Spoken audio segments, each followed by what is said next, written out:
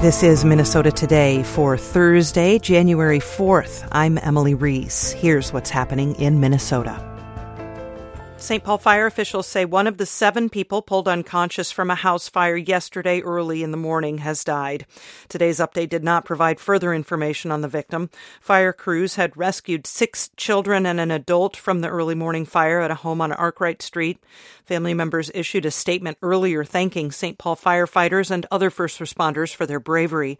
Authorities say the home had working smoke detectors, but the location of the fire in proximity to the bedrooms may have impeded the family from escaping. St. Paul fire officials say the fire appears to have been accidental in nature. A 4th DFL lawmaker says he'll retire after the 2024 legislative session. Dana Ferguson has more. 11-term Representative Michael Nelson announced in a news release that he won't seek re-election this fall. The Brooklyn Park DFLer says he's ready to pass the torch after more than 2 decades in the legislature. He currently chairs the House Labor Committee and has previously led the Government Operations Committee and State Government Finance and Elections Committee. He's the 6th House member to announce plans to leave after the current term, including 3 other DFLers and 2 Republicans. All 134 House seats are up next year. I'm Dana Ferguson. The Science Museum of Minnesota in St. Paul has received a $6.5 million gift, the largest in the museum's history. It comes from the estate of William D. Wells, a former University of Minnesota professor who died in 2020.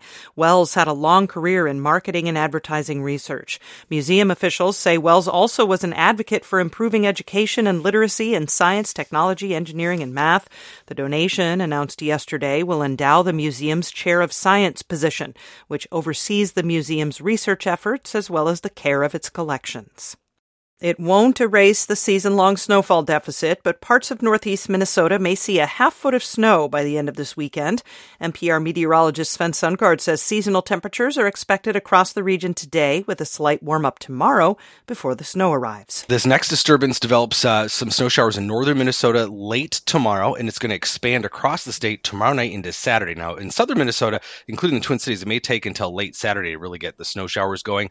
All of it's going to be light, but it's going to be kind of a prolonged event. Sven says snow totals for much of northeast Minnesota could reach 3 to 6 inches by Sunday, 1 to 3 inches expected for central Minnesota, including the Twin Cities, with lesser amounts to the south. A trend toward colder weather is expected next week. The Hennepin County Attorney's Office announced several new measures yesterday to ensure everyone has access to a fair trial. County Attorney Mary Moriarty said the changes are focused on the Brady-Giglio policy, which refers to how and when the county receives and discloses information when a police officer is called as a witness in a case. That means that if we have information that could increase the probability of the defendant's innocence, we are required to turn it over prior to trial. Moriarty said the county worked closely with local law enforcement to develop new procedures. In sports, Minnesota's new professional women's hockey team opened the season with a win last night in Boston, 3-2.